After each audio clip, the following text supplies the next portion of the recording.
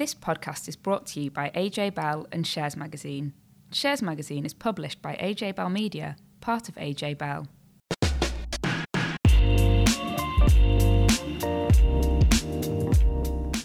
Hi and welcome to another edition of the Money and Markets podcast. I'm Danny Hewson, and since we are slap bang in the middle of earnings season, we'll be assessing who the winners have been so far and how markets have been reacting. Joining me today is Tom Sieber from Shares Magazine. Hi, Danny. So UK markets have been fairly flat this week, but last week's numbers from the US banks pushed the FTSE 100 up to a post-pandemic high. We've got UK banks in the spotlight next week, so we'll be discussing in a bit more detail what you can expect from their numbers. And banks, well, they're certainly going to be keeping an eye on interest rates. Speculation's been mounting that the Bank of England's about to push the rate rise button. But with the latest inflation numbers coming in cooler than had been anticipated, has the pressing need abated? Our head of investment analysis, Laith Khalaf, is with us. Hi, Laith. Yeah, hi Danny. Yeah, inflation a bit cooler than expected. Numbers don't include the petrol pump crisis or the most recent surge in energy prices. But markets are still pricing in an imminent rise in interest rates, so we'll be taking a look at that as well. We're also going to throw ahead to next week's budget. What we know, what we think we know. Plus, Laura Suter's been chatting to Robin Powell about index investing. And Netflix has seen subscription numbers soar once again, largely thanks to the Squid Games phenomena. And with Disney rearranging its theatrical schedule, we'll be digging into this highly competitive world of online streaming. It is competitive, isn't it? Do you watch a lot of telly, Tom? Yeah, quite a lot.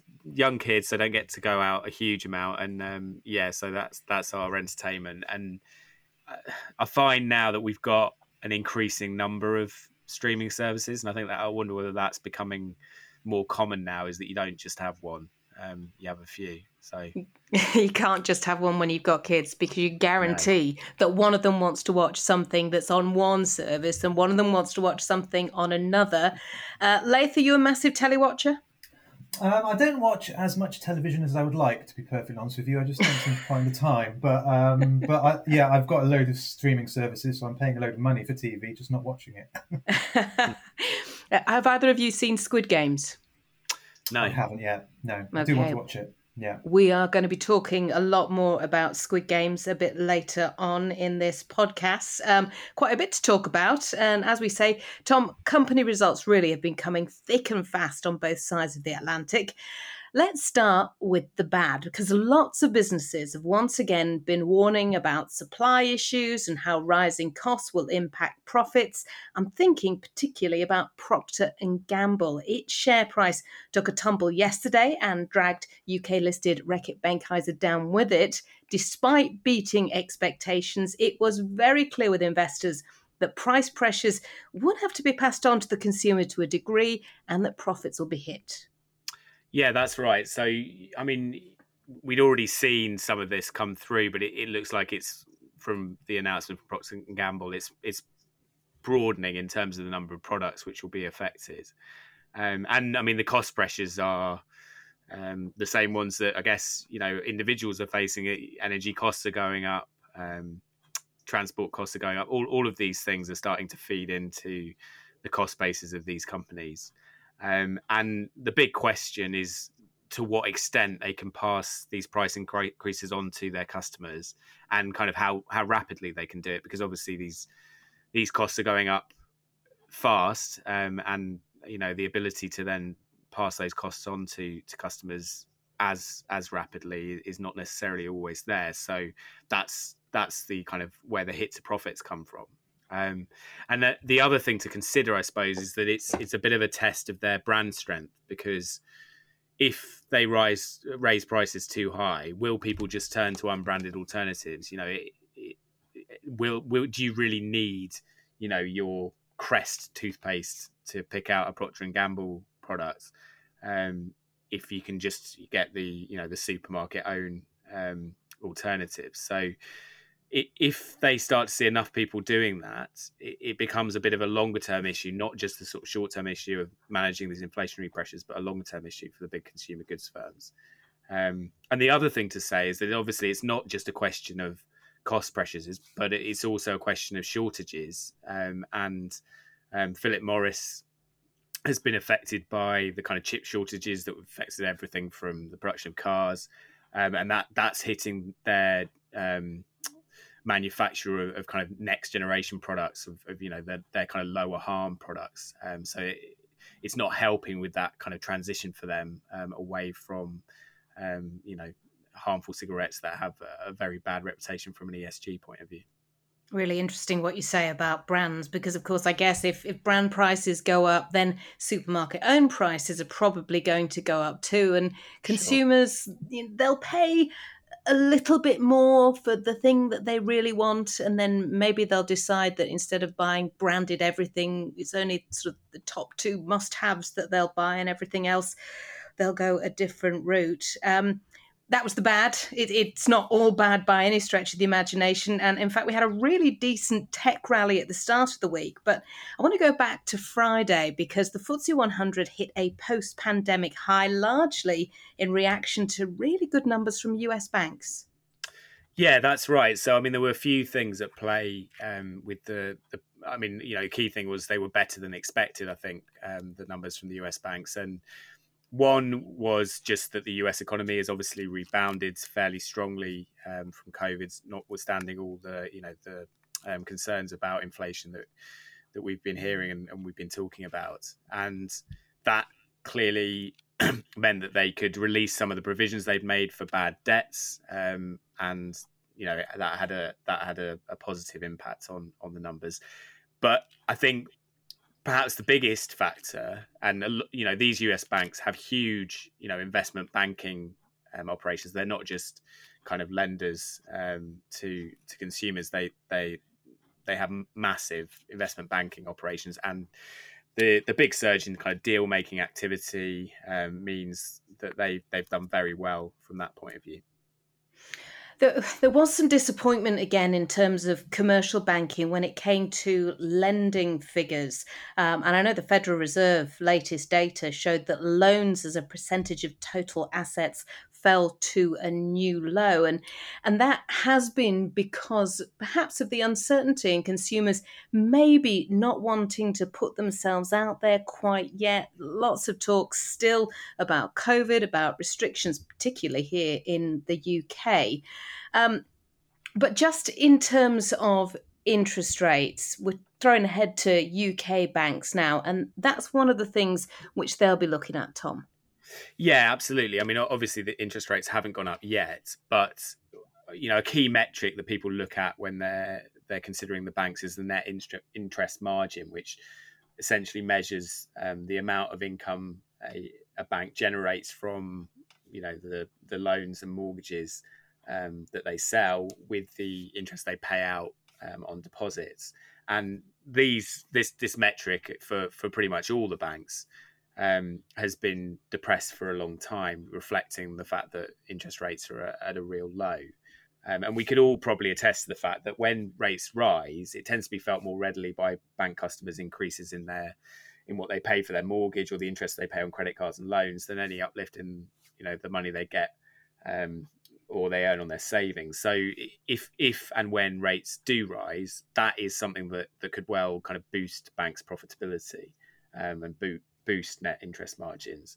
I mean, other things that are likely to be in focus for the banks include sort of what they might be doing with dividends, I guess, particularly now that they aren't restricted anymore. So that's another area that perhaps people will be looking at. And I think HSBC kicked things off on the 25th of October, so that'll be the first big announcement from the UK banks. Let's bring Laith in here now, because we were just talking about, how banks would react if there was an interest rate rise, or only expecting a teeny tiny movement if one were to happen. Now, earlier in the week, it's really looked pretty nailed on. We had Goldman Sachs and ING both bringing forward their predictions, their forecasts. But then this morning, we're recording this Wednesday lunchtime, we had the latest inflation numbers, and they weren't quite what we were expecting, Laith. Yeah, well, there was a bit of a drop off in inflation numbers. So last month it was 3.2%. CPI went down to 3.1%. Probably a little bit below expectations. But I think we're probably just seeing a very distorted picture at the moment, because last month's numbers were for August, and we're comparing August 2021 with August 2020. And if you remember that far back, it was eat out to help out time. So that obviously depressed prices at the time because it was 50% discounts in loads of places. So that had a really distortive effect on the annual inflation numbers. That's now dropped out of the equation. So yeah, inflation dropping back. It's still obviously above the Bank of England target, but I think what's really got markets' attention really is the rhetoric coming out from the bank. There was a global banking conference on Sunday. Probably no one here. I certainly wasn't at it or listening to it. I'm sure many of our listeners probably weren't either. But it happened, and Andrew Bailey was at that conference, and he gave some pretty strong signals that the kind of interest rate rises are in the wings, without obviously saying interest rate rises are in the wings, as central bankers tend to keep to keep things very vague. So that's why we've had kind of markets really kind of reacting to that.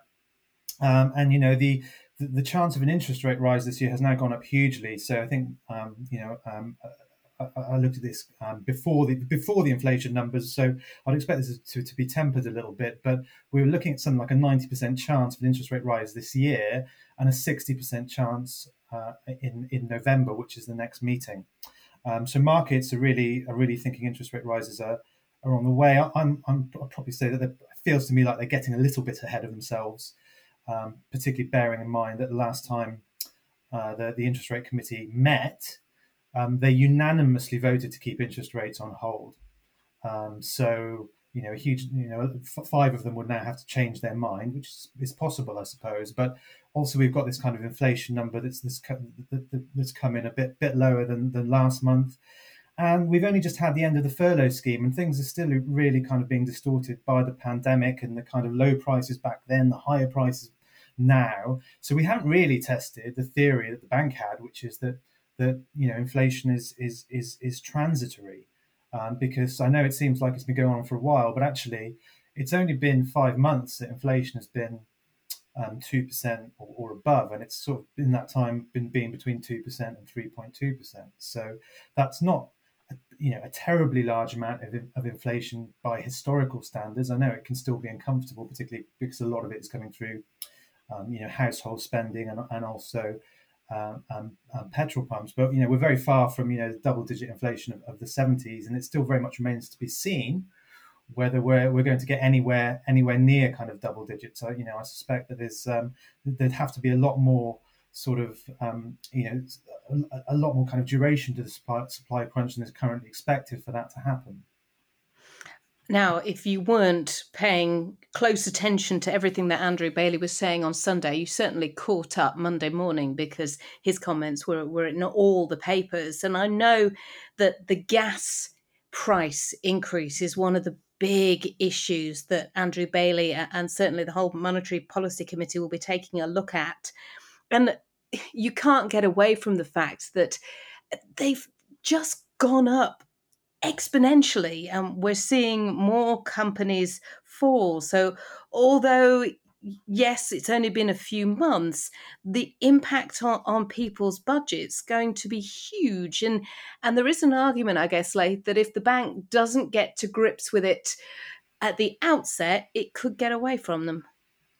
Well, that is true. And I mean, that's the difficulty of being a central banker, is that you've got to be a bit of a sort of soothsayer as well, and kind of read what's in the tea leaves and what's coming down the road. Because actually, once you implement policy, it takes a long time for that actually to have an effect on markets. So I mean, there definitely is a threat of inflation. We know it's rising. We know that there are kind of supply shortages, supply chain problems going on at the moment. And certainly the energy price rises are extremely concerning.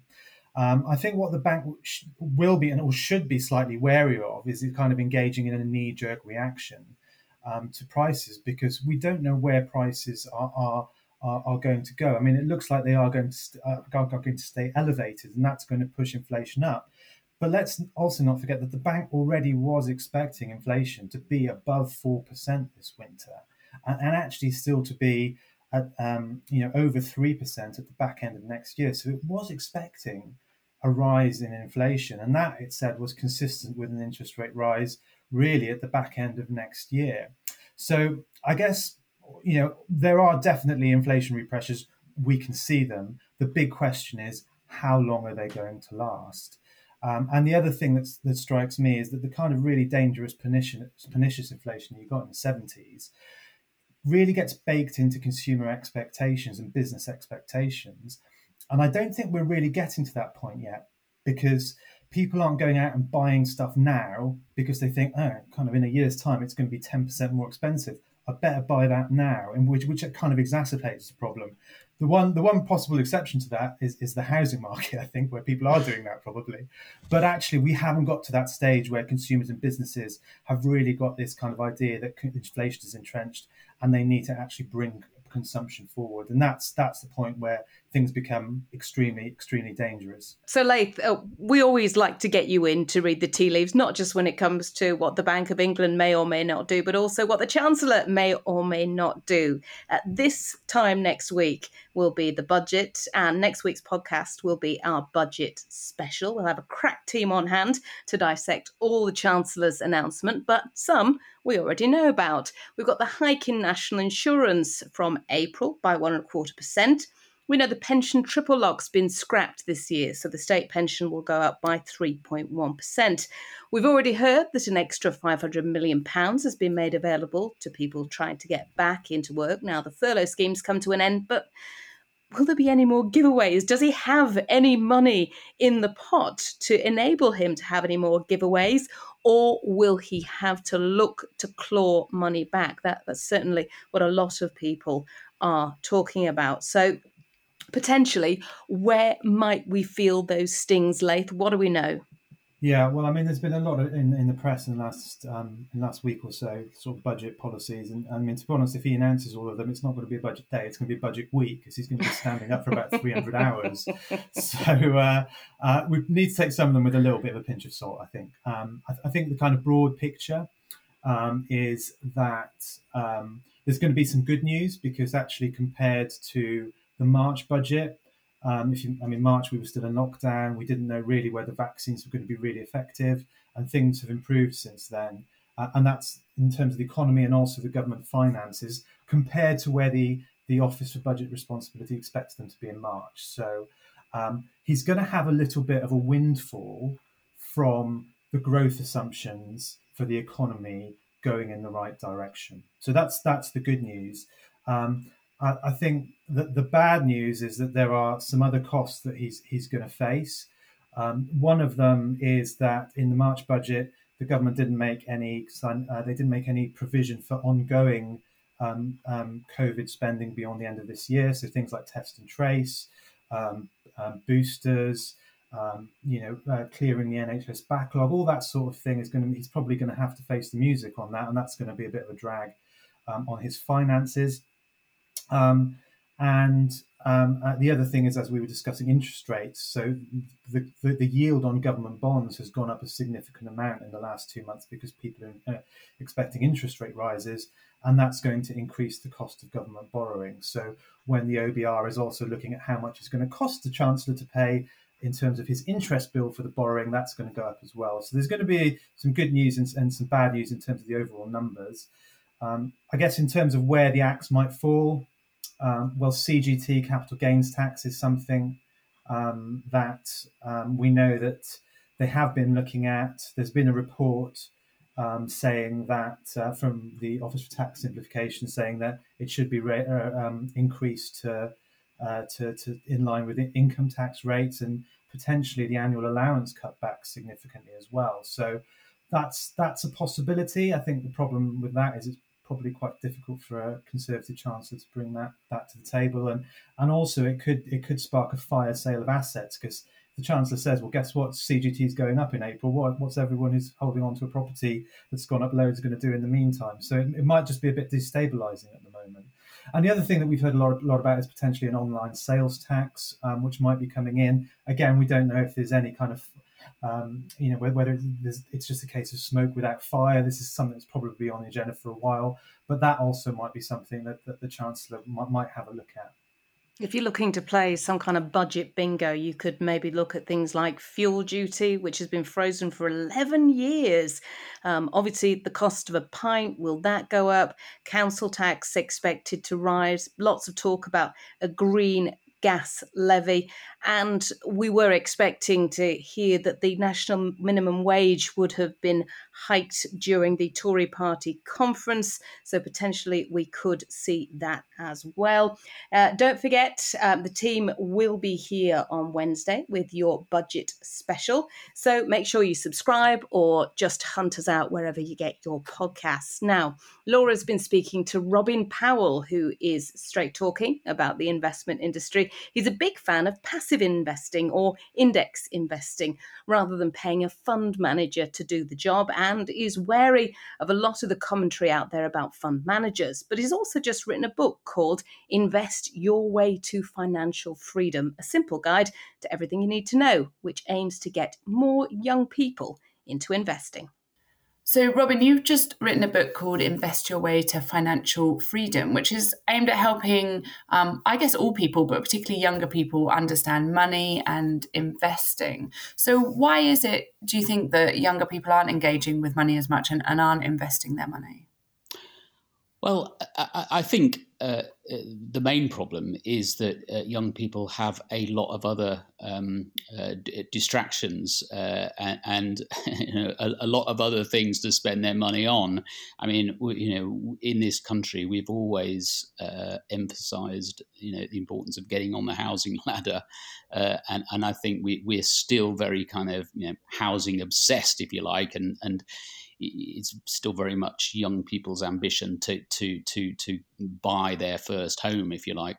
But I would say actually that the most important thing to do is to start saving and get about 6 months worth of income behind you. And once you've done that, once you've got that kind of safety net, if you like, to start investing, because the sooner you start investing, the better.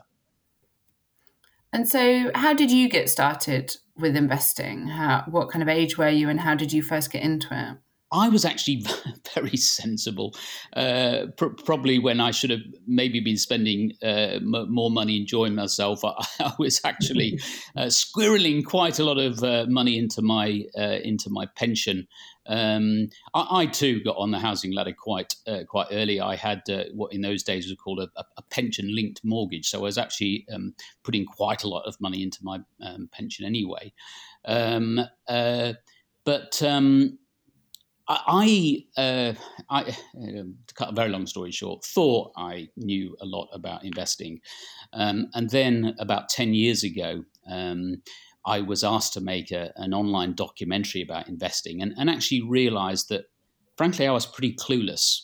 And I think that is the same. The same applies to a lot of people who actually think they're pretty savvy about investing, and they're not. And that was certainly the case with me.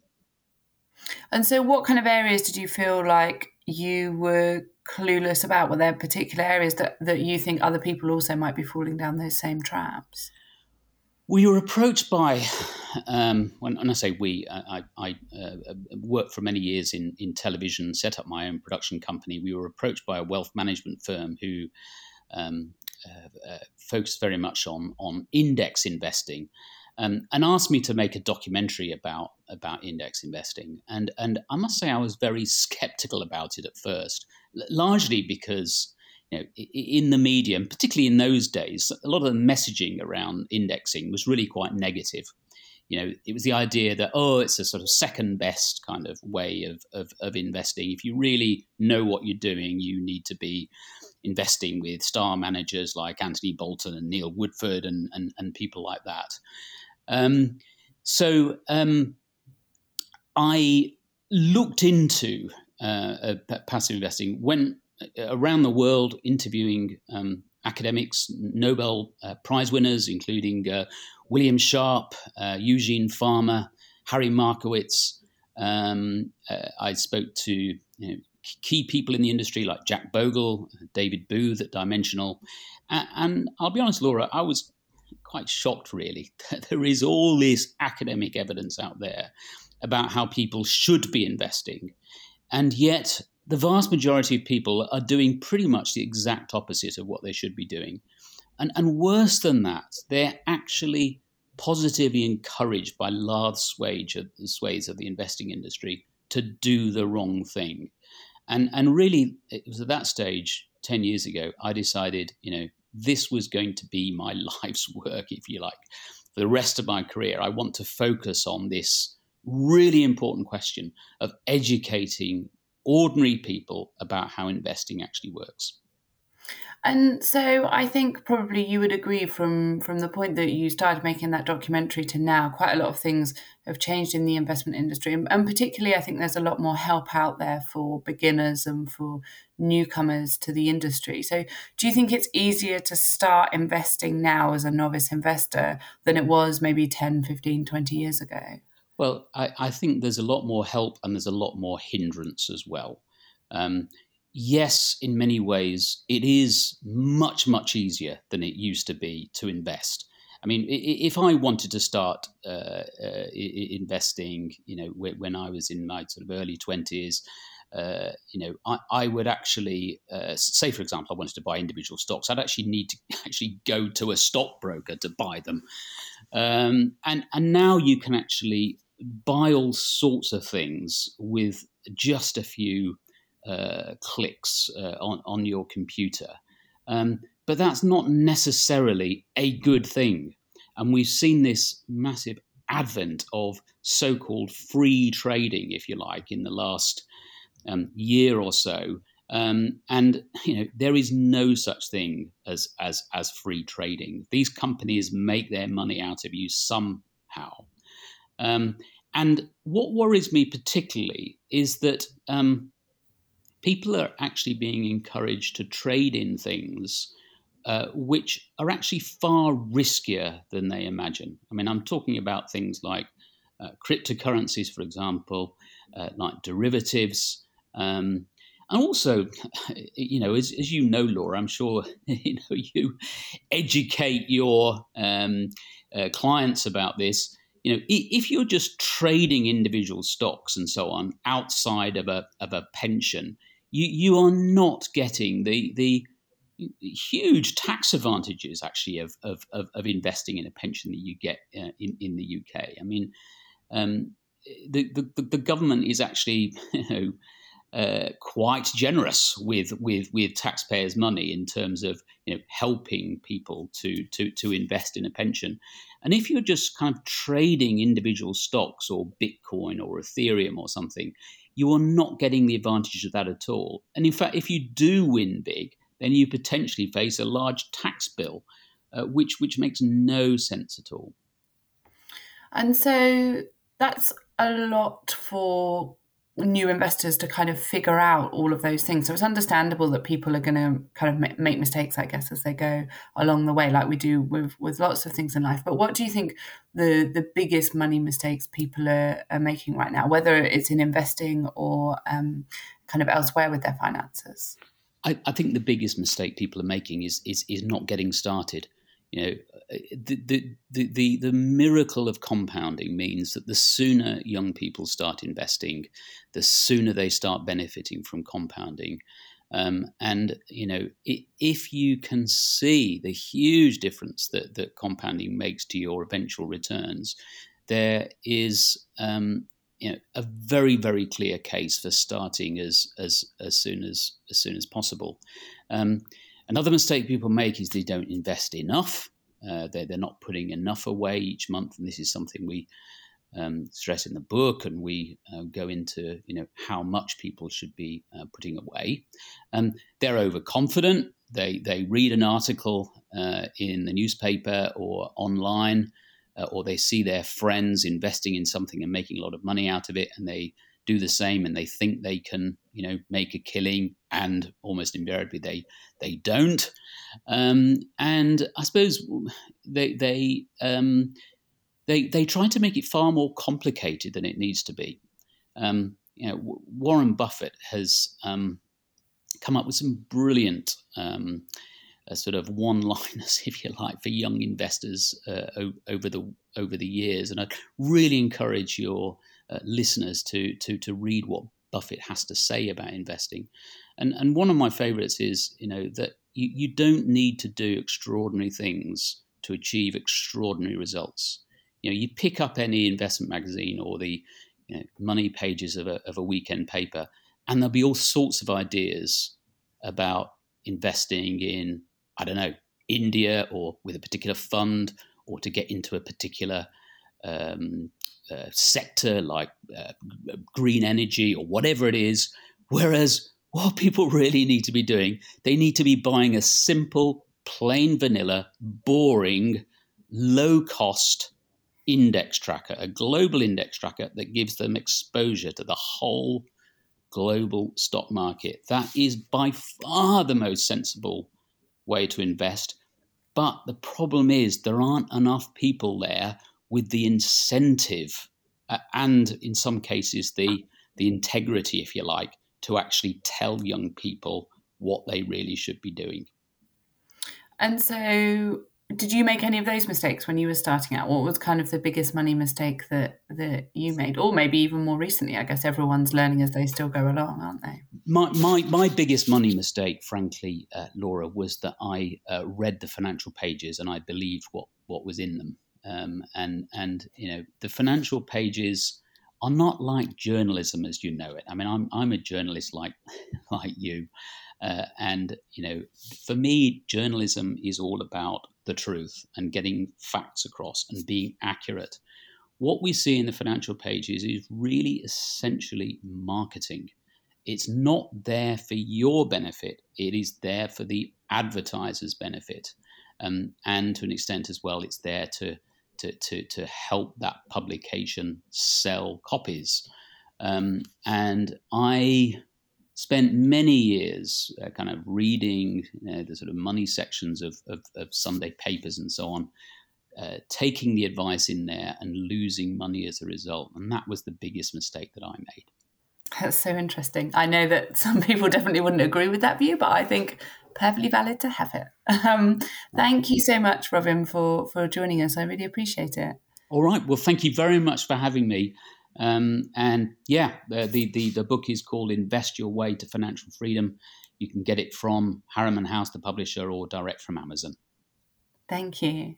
Robin Powell chatting to Laura Suter. Tom Sieber and Laith Khalaf are still with us because it is time to talk streaming.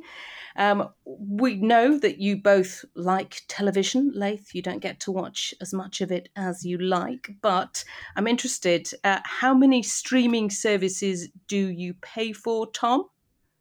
I should know this. I should have it at my fingertips. Probably, I think, at the moment 4, because we're paying for Now TV, because there's a few things we want to watch on there. So, yeah, quite a few. How about you, Laith? Is Amazon a streaming service? I mean, it is. So, yeah. Yes. Okay, well, I'll count that one as well then. It's 3 then. I terribly 4. Yes, definitely 4. There were substantially more than that, but a couple of the ones that the kids wanted over lockdown, I've just managed to get rid of. But it's amazing when you start to sort of add up how much money you're paying for these things. And there is a huge amount of competition at the moment, and particularly as people really start to think hard about their budgets, it'll be interesting to see how many subscriptions are too many. Content very much has been the driver of getting eyeballs onto those subscription services. And Disney did seem to be winning the battle because it had a huge back catalogue. It was able to pull in films that had been due out at cinemas at a time when Netflix's new content had got a bit hung up because of COVID shutdowns. And Netflix subscriber growth numbers had seriously slowed down. But no more, Tom. And that's down to a little series called Squid Games. Yeah, absolutely. So in what you rightly said is a very competitive streaming space, the company does seem to have this knack of kind of finding these little diamonds in the rough, if you like. And who would have thought that such a sort of relatively obscure foreign language series would become such an international sensation? And one that has contributed to a kind of a rebound in growth in subscriber numbers. The company is investing heavily in its own content to, I guess, in a way, to build on these subscriber wins. One thing, I guess, is it is unpredictable how these new shows will sort of perform and will they actually resonate with audiences. And that's from the point of view, from an investment point of view, that is perhaps a bit of a black mark against Netflix, is that you can't judge ahead of time necessarily if something is going to be a success. And because investing in this content is expensive, they might be generating a lot more revenue from subscriptions, but is that really flowing through to profit and cash flow? Because a lot of that money is then just going recycled straight back into paying for new content. The company did do an interesting deal. I don't know if you saw it, when it bought the rights to the kind of Roald Dahl canon. And that was interesting because there's sort of extra potential to that, really. They've talked about expanding into live theatre, doing merchandising, and obviously it's a hugely popular series of books that Dahl wrote, and there is scope to produce new movies and new shows off the back of that. So in a way that's kind of similar to what Disney has with Star Wars and Marvel and the kind of universes that it owns. As you said, Disney less of a happy time this week than Netflix, really, because it's having to delay. In some respects, the same production issues that Netflix have faced, meaning a delay to some of their big titles, including the latest installment in the Indiana Jones saga. So it's competitive and sort of fast moving, the streaming space. What was interesting for me about what Disney said was when it reconfirmed its commitment to having its films out on a theatrical release in cinemas for 45 days before it put it onto a streaming service. Because I know that it was experimenting with that, obviously, during lockdowns when restrictions were in place. It never gave any figures for how films like Black Widow performed. This seems to suggest not so brilliantly, which is quite interesting because, of course, Netflix is still fairly new when it comes to the film space. I was listening to their investor conference this morning. They were saying, just sort of 3 years, really, they've been looking at this, although they've had some pretty decent acclaim there. But I guess, the big question for all these streaming giants is how much is too much to pay for the content, or do you just have to keep paying, Tom? Yeah, exactly. And I guess we were talking about price increases, in other areas. Will they increase their prices? Whilst we were saying, it does add up when you've got several streaming services at once. What Netflix is perhaps around £10 a month for its standard subscription. Would people perhaps pay £3, £4, £5 more than that, and be quite happy to do so? And I guess that's something they may have to test in the future if they want to keep investing so heavily in content. And this Christmas could be really interesting. I suppose the big question that all these streaming services are going to be looking at is whether or not people will be prepared to pay for streaming because they're going to spend their money on staying in to save money, or whether because they couldn't go out last year that this Christmas is all about the socialising. Obviously, depending on whether we see any new restrictions anywhere around the world. Thank you both very much for joining us today. Laith and Tom, I believe, will both be back for our budget special. Till then, thanks for listening. Before you go, please remember this podcast is for educational purposes, and the views expressed don't necessarily reflect those of AJ Bell or Shares Magazine. The podcast isn't telling you whether certain investments are suitable or not. And don't forget that the value of investments can change, and you can lose money as well as make it. It's also important to remember that tax rules apply, and that the way an investment performed in the past may not be the same as how it behaves in the future. If you want help, go see a qualified financial advisor.